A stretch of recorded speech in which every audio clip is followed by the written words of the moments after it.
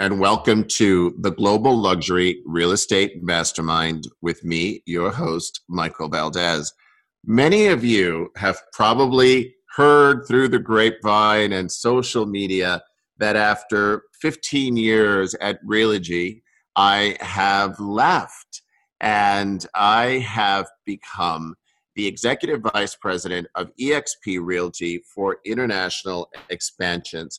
And one of the main reasons that I did leave was not only because of the incredible technology and the unique business model that, in my opinion, is really the only true disruptor in our industry, but also because of my next guest. My next guest is the visionary behind eXp Realty. He is the founder and my new boss, Glenn Sanford. Welcome to the podcast. I'm so glad that you are here. Oh, thanks, Michael. No, I appreciate being on your show, and I got a chance to listen to a few. And man, you've got some really great guests over the many podcasts that you've done over how long have you been doing this? I've started this at the beginning of the year, so it's been about 5 months or so. Okay, awesome. Yes, and I'm keeping that tradition with you, the tradition of really great guests. And Glenn, listen, you're a true visionary. I mean, I'm going to spend quite a bit of time talking about this eXp story, but you have an incredibly impressive real estate and tech background. Can you just briefly share for the audience how you got started in the industry? Yeah, so I was actually kind of a recovering dot bomber. I created an internet company back in 2000, 2001, licking my wounds, sort of kind of bouncing between different opportunities, building out some websites and things back in early 2002. And I ended up, actually I had a website that I was hosting at the time called birchbay.net, and it had been the Chamber of Commerce website. And I took it back over. Chamber gave it back to me. They started their own website, and so I was just selling ads to different businesses and doing some local websites. And one of the local individuals that I was looking to sell an ad to was a local realtor, one of the top agents in the area. And to make a long story short, he decided that I should get my real estate license. And I've told the story a few times, but I really mean it. He decided, not me. He said, Glenn, what's it going to take? Or he first said, Glenn, you need to get your real estate license. And my first comment to him was, I need a real estate license like I need a hole in the head. And he goes, well, what's it going to take? And I was like, trying to figure out how to pay the bills. I was, coming out of my dot bomminess. And I said, I don't know, guarantee me $3,000 a month. And he said, fine. And I said, oh crap. And then I'm in now. Yeah. So, that was just my first ask. And then I said, okay, well, if I do this, I'm just going to build the business online. I'm not going to wear a realtor pin at the grocery store. I'm not going to be accosting my friends and family. I'm just going to build this thing online. And he said, fine. And then 30 days later, Hugh said, Glenn, why don't you have your real estate license yet? And I said, well, Hugh, I get paid $60 an hour to do website design work.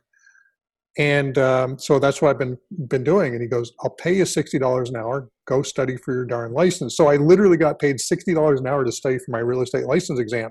So I came in, obviously, very atypical.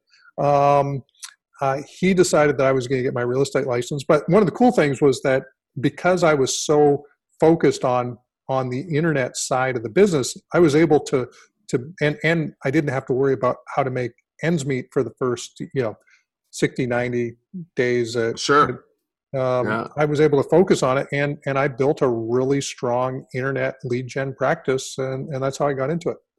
Well, I'm hoping that Hugh was one of the original investors in eXp, because you actually created this incredible thing, and it was all because somebody pushed you into the industry. That's an incredible story. It is, yeah. It's at the time I got into the business. I had a basic business plan. I thought that it had some potential to scale, And so that's what I focused on. It turned out that I was right, but at that point, we didn't know which way it was going to go. And Hugh and I had a couple-year deal.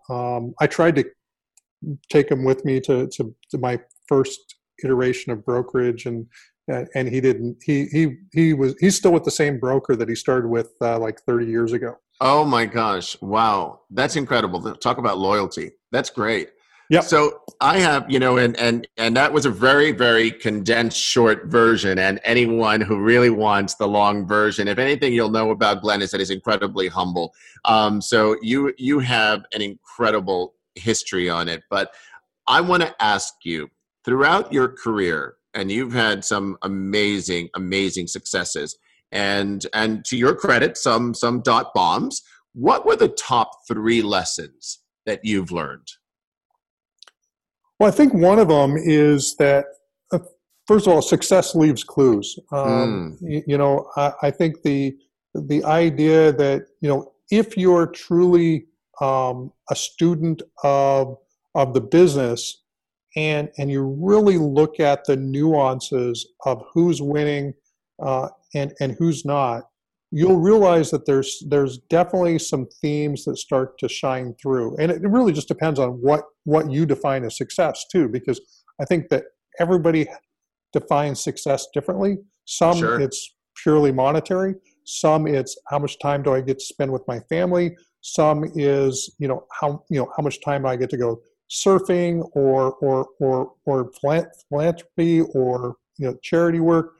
Everybody's got different definitions, but once you figure out what your definition of success is, success leaves clues, and if you follow those clues, in all likelihood you'll be successful as well. But you have to be a student of the business. You have to be paying attention. So that's probably the first one, is success leaves clues. The second one, I think, might be that you need to really figure out what works, and then be sort of a monomaniac on a mission. I think that's probably one of the things I've noticed just early on, just working with you, is that you are a monomaniac on a mission, figure out exactly what you're going to hit out of the park, and then just focus on on being the best at that one, at that thing. Life and business and everything else rewards specialists. It doesn't generally reward generalists. So those, figure out what it is that you're going after, and then really go after it. And then the last one, I think, is, and these all kind of go together, is leverage your strengths. A lot of times people are trying to focus on improving their weaknesses, when their strengths are ultimately what they're going to get paid for. The thing that people are going to step up and want to work with you on is on the things that you're really strong at. Generally, they're not bringing you on to team up with you because of your weaknesses that you're working on. They're really teaming up with you based on what it is you bring to the table from a strength perspective. So leverage those strengths. Make sure that people know where your strengths are, and then really kind of go after it. You only need 1 or 2 good ideas in life or in business to have a home run in life and business. And so that really comes from sort of leveraging strengths, and then being super focused on whatever that mission is. I love that, because those 3 things: success leaves clues, life rewards specialists. I love that one particularly, and leverage your strengths. I could sort of say that was probably the roadmap for EXP when you start thinking about it. Now, you start talking about the idea of EXP, and when right now we're living in a world that everyone, we're facing a global pandemic. Everyone is forced to be working from home. And this is not something that's new. The EXP model is over 10 years old. It's something that was created in a different environment. We would sort of think that here's a virtual world. Right now, everyone is starving for this and it's very much in vogue, but this is not something that was created in the last 6 months. This was over a decade ago. So tell me how EXP came into play. Yeah. So, my personal real estate career, I had a couple year stint with my mentor Hugh Brawford. I then went on to Keller Williams because I was really into building a team, and so I was leveraging a lot of the lead gen at that point and figuring out how to build a team. And then by 2007, started my first real estate brokerage called Buyer Tours Realty, and we scaled that actually to we're 5-6 cities in 2007 going into 2008. We were dominating search engine optimization for the city, followed by the term real estate. So we were number one for Seattle real estate, number one or number two for Phoenix real estate, number one for Las Vegas real estate, and this is organic on Google. Wow. But and so we were on track to we were building a great business around sort of dominating search engines and then generating those leads and then converting those leads to closed transactions. And in 2007, we did 73 million in production. And then 2008, we were on track at the beginning of the year. We were confident that we were going to do over $100 million in production. We had everything sort of dialed in. Systems were working well. We were selling, $7-8 million a month in business early in the year, and we thought, by May, June, July, August, we were going to be, closer to 10 million a month in closed business, and then things started to slow down. By July, we could definitely feel it. And then we got into September and October, I think we closed $700,000 worth of business compared to our original goal of 10 million. And we were carrying an expense load of about $50,000 a month to run the business, which really in the whole scheme of running real estate brokers is probably a pretty moderate expense load. But for us, $700,000 worth of business, we quickly closed down a couple of offices, went to a skeleton crew on the third. And in 2009, we all got together a bunch of us got together in Scottsdale, Arizona, and said, what are we going to do? What do we want to do? And I remember one of the agents, we still hadn't quite articulated it yet, but one of the agents asked the question, when do we get our offices back? And it was, I found that I've done this a couple times, and actually more than a couple times in life, where I spout off an answer, not really thinking about it in advance, and then finding out that the answer is the answer. Right. And in this case, I said, and I did it kind of as a reaction to the person, because they were always needling me on, when do we get an office back? When do you need an office? Need an office? Sure. And I just said, we're not getting an office back. We have to build a defensible business model that's not dependent on bricks and mortar. And that was my direct quote. And that became our rallying cry from April through October was we need to be able to build a defensible business model. So we literally laid out, okay, if we're going to build a defensible business model, who are the other models? Who's come before us? Who ultimately has built big businesses? So we looked at, whether it be from the C21 days to Remax days to the Keller Williams days, you got Exit in there, and you got some other companies in there. But we literally said, here's what made these companies work. This is why these companies grew to 100,000 agents plus over the years.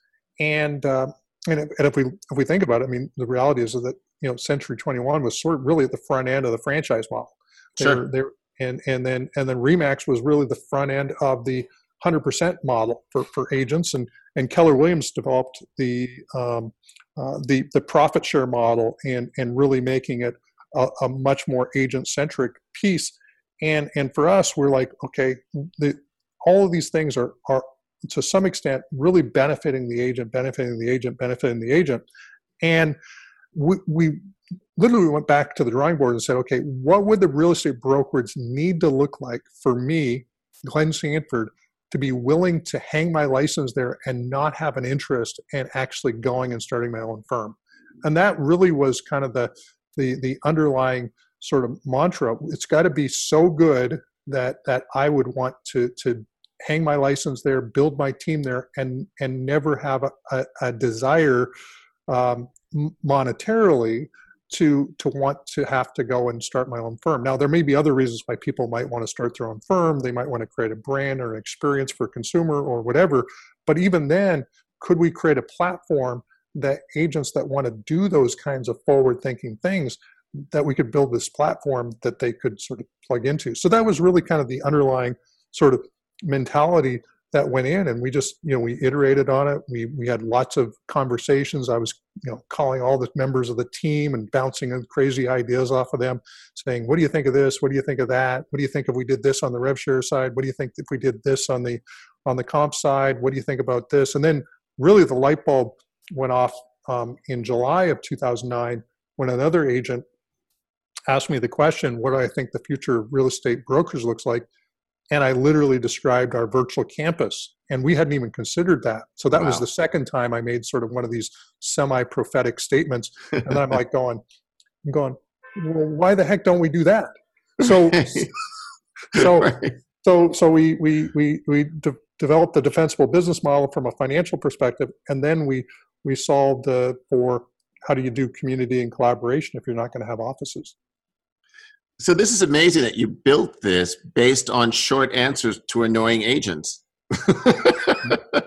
It is. But you got to solve for that if you're going to scale. You got to start somewhere, right? But now you've grown this company into a $1 billion company, NASDAQ listed, that is, to me, a fascinating story of growth.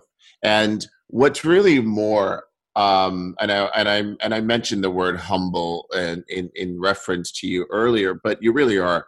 And, you always have this vision of being inclusive. And you said that you built this for the agents, but you really did. This is the idea that you share the wealth. They have the revenue share for the agents, is an ability to get stock depending on performance. It's really this idea of family that you've created where everyone feels ownership of EXP.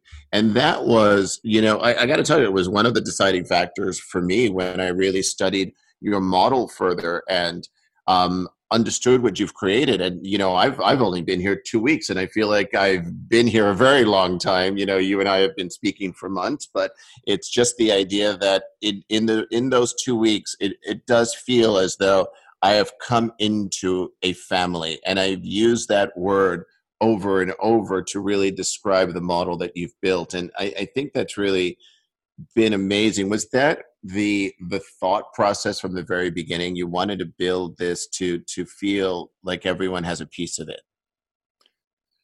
Well, it is. I think one of the things that my dad and I spent a lot of time when I was growing up kind of really debating intrinsic motivations, and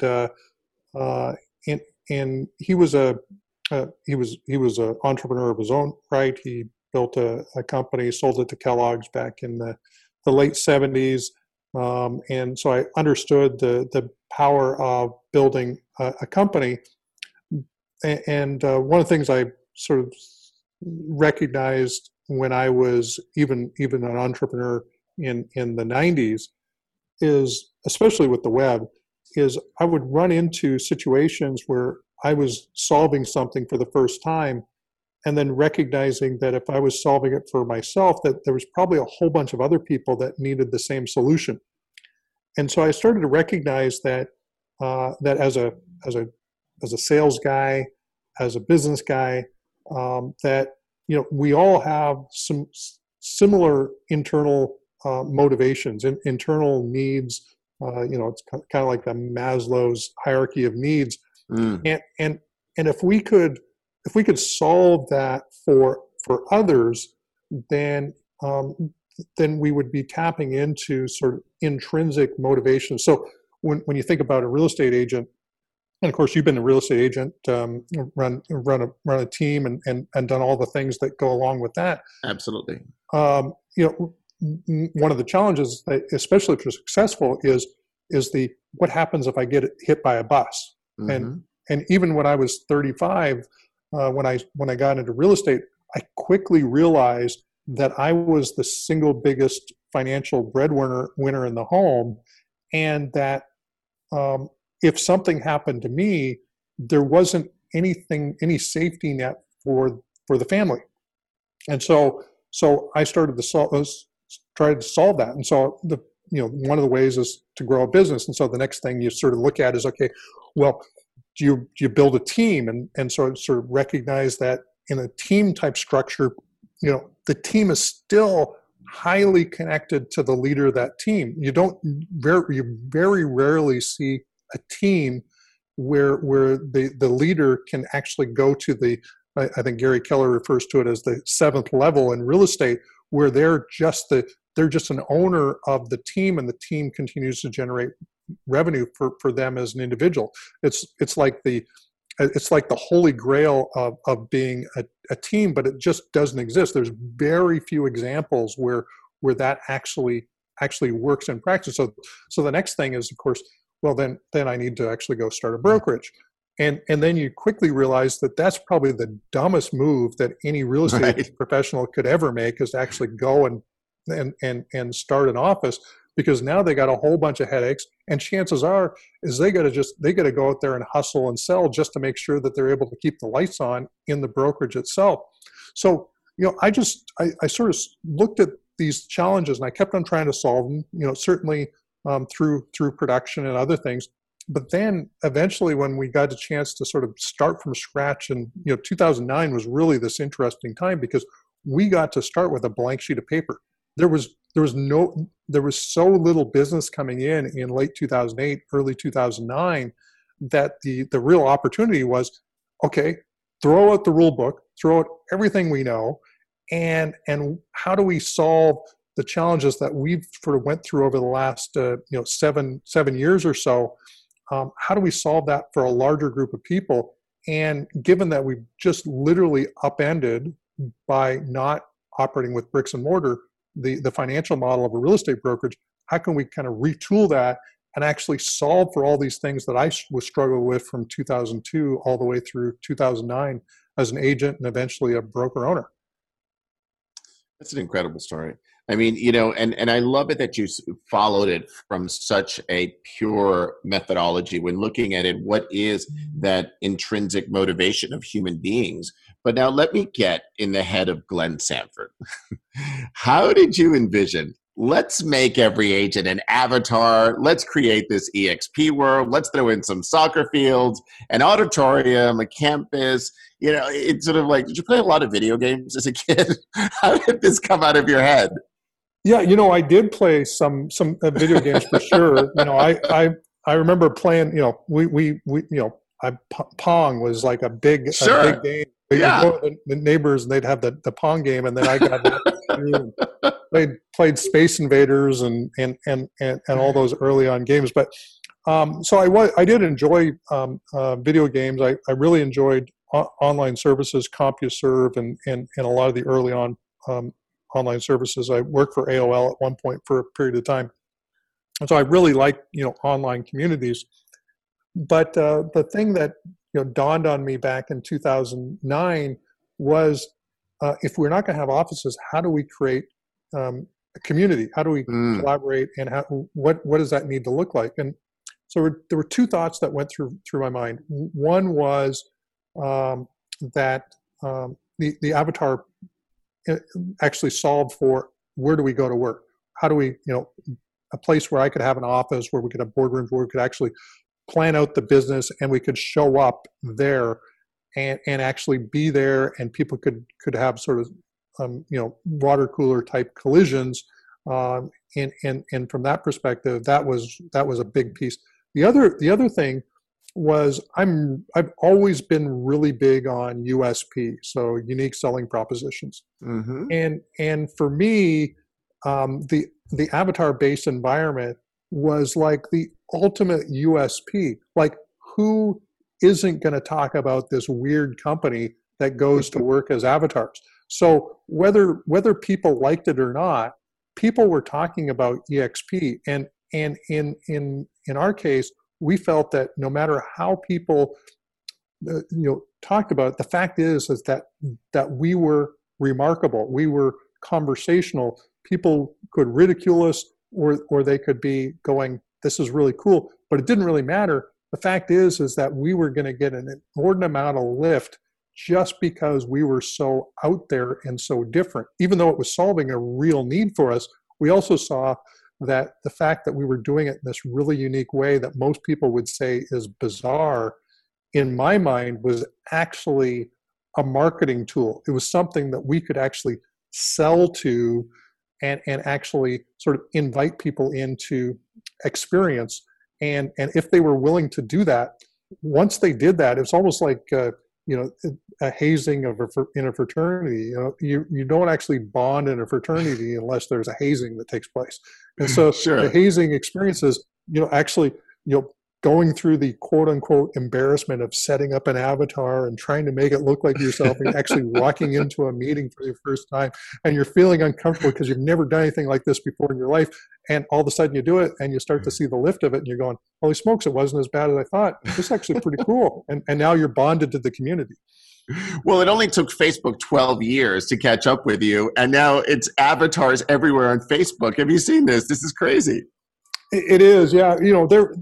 Certainly Facebook has invested a ton of money into avatar-based environments. They bought Oculus. They've been doing stuff with concerts and other things, and so I think that there's a long-term play. Facebook, Apple, I'm sure Google's got stuff going on. Certainly, other tech companies got stuff that's going on. You've got Second Life, of course, has been around forever, but now you've got Sansar and others. So I think that because of high-speed internet, because of where things are going with augmented reality, there's a lot of conversation that Apple is going in heavy on augmented reality, and that you and I will, in the next few years, have these really cool, glasses that we'll be wearing that will look super hip, and but they'll literally sort of overlay whatever we want to overlay into our visual field, and we'll be able to do this kind of cool thing, and part of it will likely include avatars. So I think avatars, we were 10 years ahead of our time, but Absolutely. I think in the next 5 years, we're going to literally see them show up in so many different contexts of business and life. It'll be crazy. Well, everyone's getting so much more comfortable with it as well. And, and let's sort of stick on technology for a while. The Virbela technology, which is obviously what is the driving force of EXP World, is really a game changer, but it's not just in our industry, but in various others. I mean, we're looking at the entertainment, as you were mentioning, in financial industries and other industries. And so you're now, on top of everything else, Glenn, you're now the Chief Strategy Officer for Virbela. Tell me about that. Yeah, so I was trying to figure out a way to be more involved with Virbela. I mean, obviously they've built great products over there, and obviously it's something that EXP's used, and we were the single largest user of their platform. We were over 50% of their revenue when we acquired Virbela. But I was also always wanted to own a company in the space, because I knew what this really meant for an organization's culture and collaboration, not to mention the significant amount of cost savings financially that companies would achieve by working with this type of platform. Now, you've got companies that had played with it back in, again, the late 2007, 2008, 2009 timeframe, but nobody had really went all in like we did on the EXP side. So, with what was going on, obviously, with what's been going on with the pandemic. Twitter, Jack Dorsey just announced to Twitter employees that they never have to come to the office again. Wow. And you've got all these companies that are sort of adopting remote work as the new norm. I think Zillow, Rich Barton announced that until the end of the year nobody has to come back to the office, and he was in a tweet I responded to a few weeks ago. He mentioned that he didn't realize that you could actually be productive from home, and I said, well, by the way, if you need something for that, we've got a platform called Virbela that could help your team. So it was a little dig at Zillow,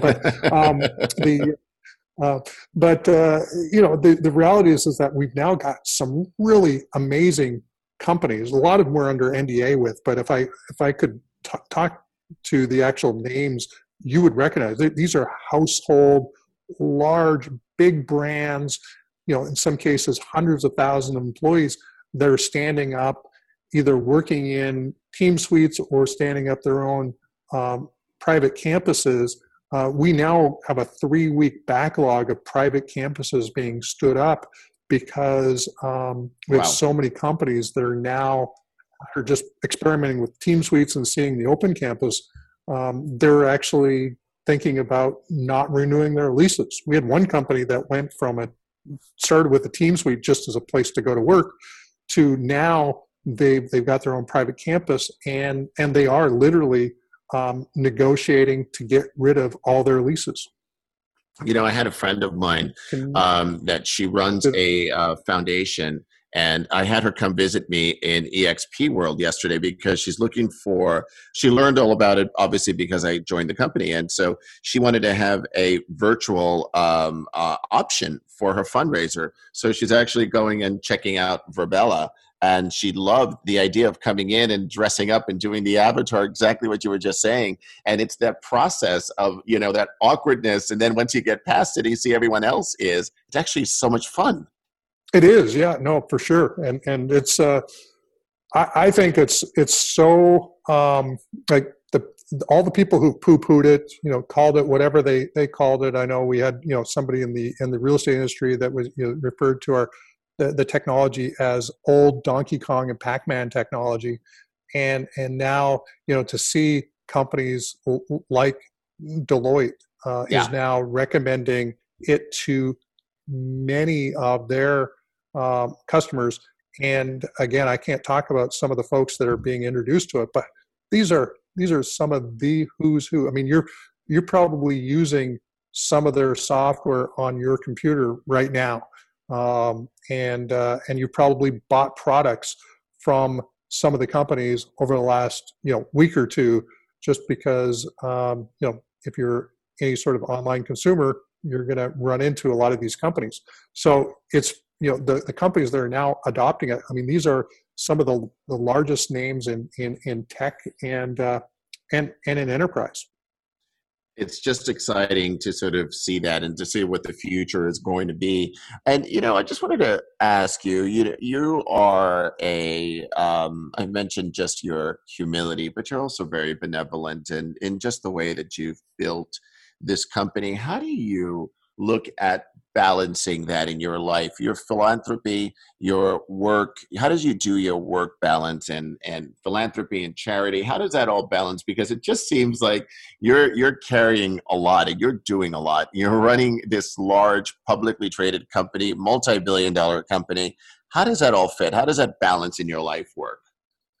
Well, sometimes I wish it would work better than others. I'll be honest. One of the things I just went through, and I haven't really told anybody this. I mean, maybe just a couple of people, but after we came back from Australia from in March 14th and March 16th, I started working with Virbela and then jumped in as Chief Strategy Officer as a title a couple weeks after that. But I was literally like just cranking here at my desk in my house, sheltered at home, and I realized that my work-life balance actually got out of whack. I actually was focused so much on work that I actually started to have some almost physical manifestations of overwork. So, I was having a little bit of heart palpitations and other things. And so I got that all resolved, but I realized that, it's one of the things that we all have to think about is what is our work-life balance. And so, now I've been getting out, getting my exercise in and doing some things, and things are back to normal. But I think it's always something that, we all need to be cognizant of, is that, no matter where you're at, you do have to figure out, how do you balance things out? We can, there's a temptation, especially if you're, young and, able-bodied, to put in 60, 70, 80 hours a week. And that's not fundamentally healthy. So, what I've generally been doing is, I've generally been, a runner. I've generally been, a little bit of an outdoors person, obviously a little tech. You think about the philanthropy side of, done some things with some different charities over time. News Story last year, and also back in 2017, we did something corporately with them. And then, just, and some local stuff. So, I think it's just a matter of, I don't live large personally, even though I live larger than most, just because obviously I've financially done better here in recent years, but I'm not, I don't have like all kinds of homes all over the world. I'm not, I don't have I do have a boat, but I'm not, I'm not like, I don't do private jets. I fly Southwest, it's not like, so that's my kind of, when I do fly. Sure. But I think I don't really pay a lot of attention to a lot of the stuff, other than I just want to be a steward of the things that I'm working on. So EXP, I don't really consider myself, you mentioned your boss, but I don't really consider myself a boss. I think of myself more as a coach. And then I also think about the fact that, it's this incredible honor and it's a responsibility, but I feel like I'm a steward of EXP, not just the founder. I think it's grown well beyond me. Now all I can do is influence it and maybe hopefully point it in the right direction and nudge it here and there. But it's really got in. So anyway, I went off on a bunch of tangents there. No, I think that's special, because I do feel that from you and from really everyone in the leadership role at the company, where it really is that sense of coach and really wanting everyone to succeed. And we're now in all 50 states, and Canada, the UK, Australia. Obviously, I'll be aggressively adding country count to that. But what do you see the future of EXP? I always think about EXP as the platform for real estate, and what I mean by that is similar to the in the PC, it was the Intel Inside, and so what I think about EXP is that if we can iterate around the agent value proposition in such a way to allow agents to build the businesses that they truly want to build. And by the way, I'm getting a message that my internet's unstable, so hopefully I'm coming through. But You're coming across clearly. What I think about is this idea. Okay, awesome. But I really think about this idea that we want to be able to build a platform that no matter what country you're in, no matter what state, province, or city that you're in, no matter what unique way that you want to build your business, as long as it's legal and ethical, we want to be able to facilitate that. So, when I look at EXP, I mean, we're not anything like any other real estate brokerage that's out there, as you mentioned, but some of the distinctions are pretty significant. We're one company running in all 50 U.S. states. And and certainly you can talk about other countries as well. But if we think about just the United States alone, nobody else can make that claim. Like Redfin can't make that claim. Realgy can't make that claim. Even with NRT, I don't think they can make that claim. And yet, even if they could, it's not even really analogous to what we've built. We've built one company, one cap, one financial model, on the ability to literally take an idea, and if you're an entrepreneurial agent, you could literally launch a project on a nationwide basis on the eXp platform, cobble together agents and brokers, and be able to plug that into one platform to support this new idea. And where else can you do that? So when I think about the potential of being able to go and build this worldwide company, and obviously you're well on your way to adding folks to the platform internationally. But when I think about what we're ultimately building, we're building a platform that empowers agents to build whatever they've got in their head without having to worry about the brokerage stack that they're going to have to build on. Now, they're going to have to clear the transactions. Maybe they use some of the technology that we have. Obviously, the transaction workflow, they have to do that, SkySlope. But if they want to build their own CRM, they want to build their own lead generation system, they want to cobble together and build their own national portal, and they want to aggregate agents into that portal. If they want to do they want to work on relocation, or they want to work with a big employer and do help them manage resources and help them move. They can do all that on the eXp platform.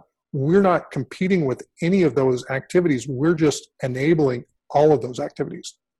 And that's such an important point. You're right. I mean, that's really is one of the incredible, unique differentiators in the industry for something like this. And so I just have one final question for you, and it's a big one. I like to ask a lot of my guests this question. Glenn, what would you like your legacy to be? It's pretty simple from that perspective. I really do want to do what a lot of people probably want to do, is that I really want to leave the world a better place because I was a part of it. So we've got a lot of stuff going on that is whether it be climate or any number of things that might be negatives, and those are going to be part of the backdrop. But I want the world to be a better place because I was part of it. I want to organize something in some way that impacts people in a positive way, and ultimately creates an opportunity in some way for people to have positive things happen for them. And so for me, that's kind of the big driver. It's not the idea of having the most toys or any of those types of things, but at the end of the day, I want my kids to be able to look at some of the stuff that I've accomplished. I want other people to be able to look at some of the stuff I've accomplished and go, hey, the world's a better place because Glenn was in it. I love that. And I think you've already proven that. You've already touched a lot of people. And Glenn, thank you so much for the time today and for this conversation and for the opportunity to work with you and for you to be my coach. And it's really been a pleasure. And I'm just looking forward for the future together. And I thank you again for your time today. Awesome. Hey, Michael, thanks for having me on, and thanks for being part of Team eXp. Thank you, sir. And thank you for all of you for listening. This has been the Global Luxury Real Estate Mastermind with me, your host, Michael Valdez. Thank you all very much.